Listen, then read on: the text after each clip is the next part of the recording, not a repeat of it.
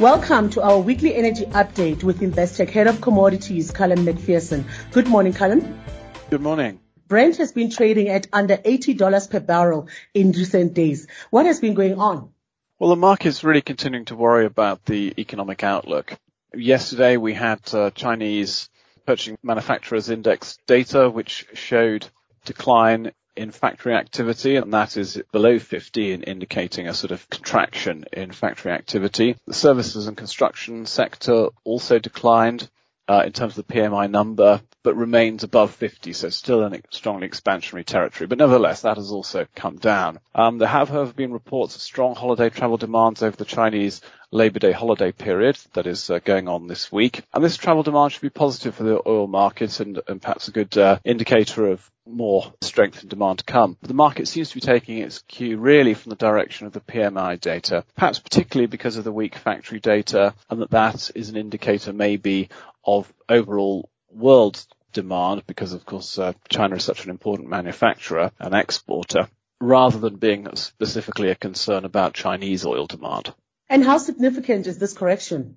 Well, the low so far has been 77.50-ish. That was set last week. And that's equal to around the sort of lows we saw in January this year, but still well above the lows of March, which are quite a sort of stand out as being quite a distinct low and a breach through the general trading range we've had over the last few months, which has been in this sort of 80-ish to 80 to high 80s dollar per barrel range.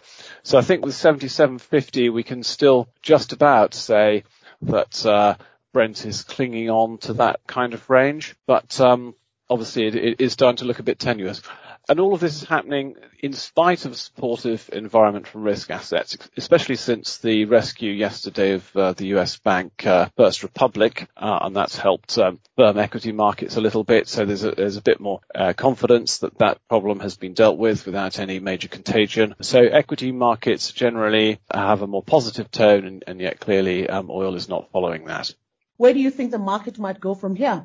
Well, it's still very difficult to be confident that the outlook has become much more negative relative to the expectation of a strong second half of the oil market. And particularly given that we've had these cuts announced by the Saudis and others, which came into force at the start of May. So I think the next OPEC Plus meeting is in early June, that there isn't even a meeting of the Joint Ministerial Monitoring Committee this month. So I think the market and OPEC Plus will watch very carefully the state of the market over the course of this month to see what sort of OPEC Plus member state production is like over the course of the month, whether those cuts come through from the members that have said they're going to cut.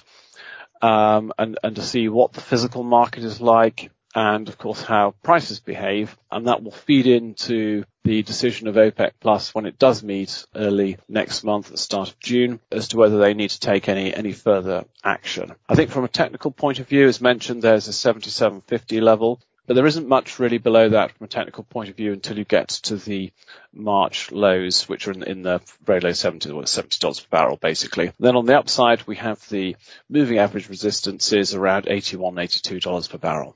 Thank you, Callum. We'll chat again next week. Thank you, Len. Thank you for tuning into another episode of Investec's Weekly Energy Update with Callum McPherson. If you'd like to discuss any of the contents of the podcast, drop Callum an email on callum.mcpherson@investec.co.uk or visit investec.com/commodities. Until next time, thank you.